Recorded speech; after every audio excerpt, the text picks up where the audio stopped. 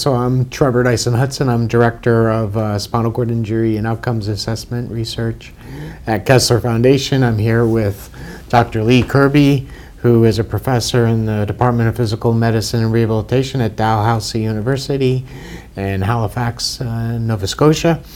Lee's here visiting us for the next 2 days, doing the Wheelchair Skills Training Program. This is part of a study called the Collaboration on Mobility Training. It's a joint effort between Dalhousie University, led by the Dr. Michael Boninger, who's at the University of Pittsburgh, Dr. Alan Heineman, who's at Rehab Institute of Chicago, and Rachel Cowan, who is down at the University of Miami, Miami Project to Cure Paralysis. The goal of the study is twofold: to help train people in wheelchair skills, and then the other thing is to train those people in maintaining a wheelchair. Really, the wheelchair has unfortunately been a symbol of disability. However, for rehabilitation clinicians, it's the one device that we can make sure people, especially with spinal cord injury, mobility impaired, that they get the right wheelchair before they leave the hospital, or at least shortly after they leave the hospital. Unfortunately, because of shortened lengths of stay, people don't know how to properly use their wheelchair. The wheelchair can open up the environment for them if they know how to use it properly. I'd like to echo that, certainly, that of any of the interventions that we use in rehabilitation for people with serious mobility problems, the wheelchair is probably the single most important of all. Assistive technology in general, of course, but within assistive technology, there's nothing that's more profoundly helpful than the wheelchair. But as you say, wheelchairs are not without their problems. They require regular repair and maintenance and learning how to use the chair properly. They can get injuries due to overuse or tip-over accidents. So although there are many benefits to the use of a wheelchair, there are also some problems. In terms of how to deal with those problems, maximizing the benefits and minimizing the problems, an improved wheelchair provision process is certainly one of the ways to go.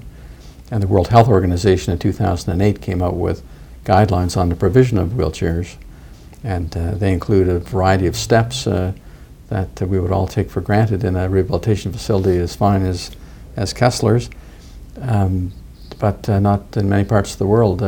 Really, the wheelchair is often a commodity that people go into a medical supply facility and pick something out, or they borrow something that their grandmother might have used, and so it's not prescribed for them, it's not fitted to them, not trained in its use.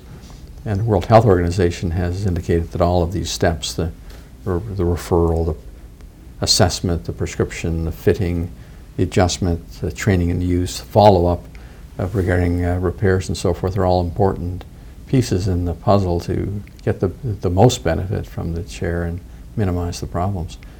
The Wheelchair Skills Program is something that we started in 1996 to try and help with that provision process. It provides both assessment protocols and training protocols.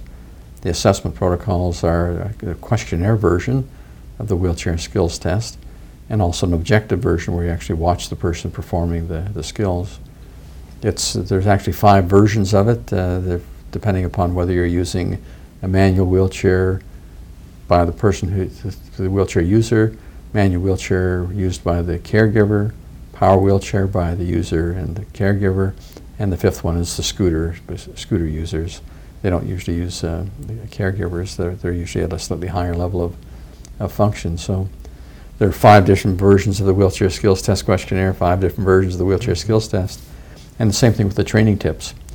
The training program is more important than the assessment, although the two are related in a classic circle of education. You assess as part of deciding what needs to be done, and if part of what needs to be done is the training, then you provide the training. You circle back to the assessment to see whether you were successful or not with that. But the training program, what we've done is try to combine the best available evidence on motor skills learning theory, the same sort of theory you might use whether you're teaching somebody to play tennis or swim the front crawl or play the piano.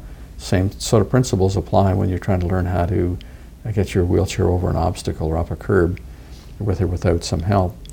So there's the motor skills learning theory, that one part of it, but the other equally important part is how the skills should be performed.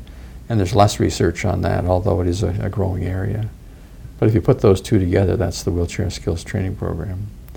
And we're very delighted to be involved with this multi-university research project to try and assess the effectiveness of group training. It's a new area and a very big focus on spinal cord injury, which hasn't been focused on as much in our assessment of these programs before. So there's real opportunity to forge new ground with the project that's underway now. So for the listener, I mean, what are some of the different steps in the Wheelchair Skills Program? So what is the Wheelchair Skills Program, and so what are the different, from easiest to hardest? Well, in terms of the skills that are involved, there's a slightly different skill set depending upon the type of wheelchair, of course. If you have a power wheelchair, you need to know how to turn it on and off and switch between the various speed levels and things. Those are not skills that would be necessary for a manual wheelchair. And there are things that people in manual wheelchairs can do, such as wheelies or coming down stairs and so forth, that wouldn't be possible in a power wheelchair. For the manual wheelchair, there are over 30 separate skills, ranging from those as easy as just pushing yourself across a room to those as difficult at the other end of, as I mentioned, of going up and down stairs. We really don't live in an accessible world. No. I mean, there is an ADA to try to make things more accessible, but it's only, facilities don't necessarily follow the ADA.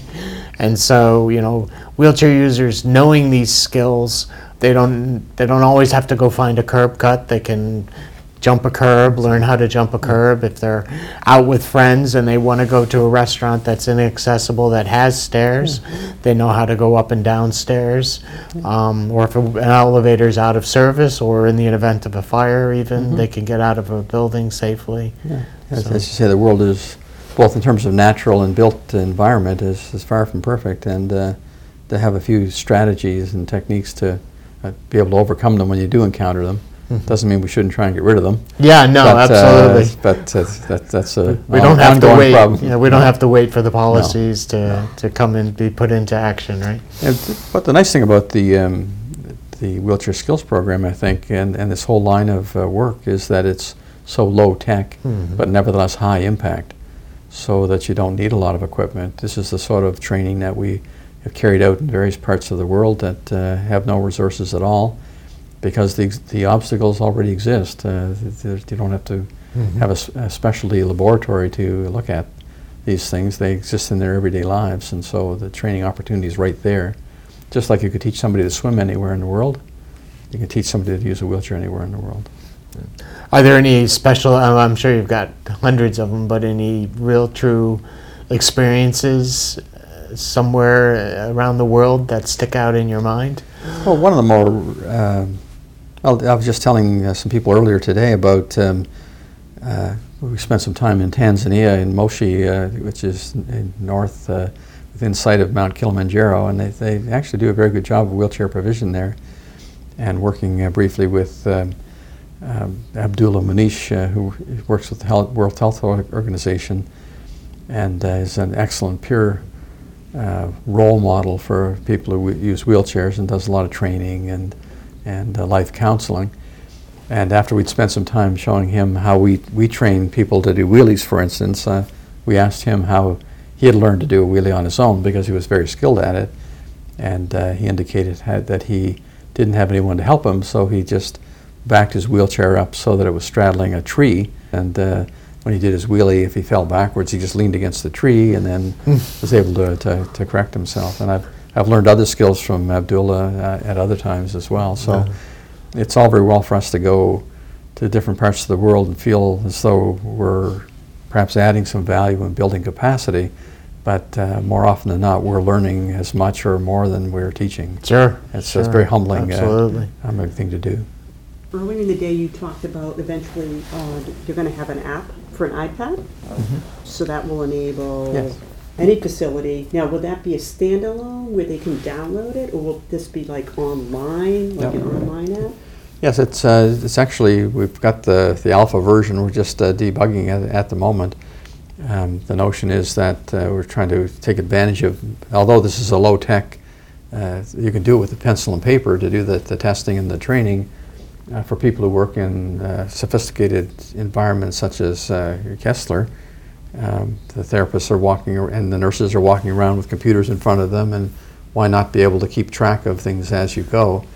So that we've been writing this application for tablets primarily that one can download free from our website on the internet and use to record. And eventually our dream, our vision is that we'll also, if someone forgets how to do something, they'll be able to click on make a few clicks and get themselves right through to the appropriate advice, and not just the advice, but also to show a video example if they're not sure how to do it themselves. But we're a long way from that.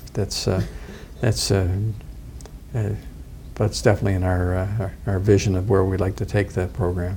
Will you be able to actually collect that data and then use it down the road for outcomes? Yes, absolutely. Yes, yeah. That's really cool. Yeah, no, the whole notion is that it's an all integrated part of the healthcare system is the way we envision it. Sure. Yeah. Cool. And then the other thing is, how long have you been doing the group sessions, and do you have outcomes for the group session training? Yes. Well, the group sessions that are being done as part of this research project are relatively formal ones. We do a lot of group sessions where we're training therapists in how to do the assessments and training, but there's been less experience in doing group training with wheelchairs. We've not had any formal experience in as far as research outcomes until this project, and so this is where this goes the extra mile and adds new information. No, it's just a wonderful opportunity to be here at Kessler, and we feel a bit like we're bringing coals to Newcastle to come to a place with a reputation like this, and to work with such talented staff, and that's been really wonderful, and we're very happy to be able to just add a little in one small area.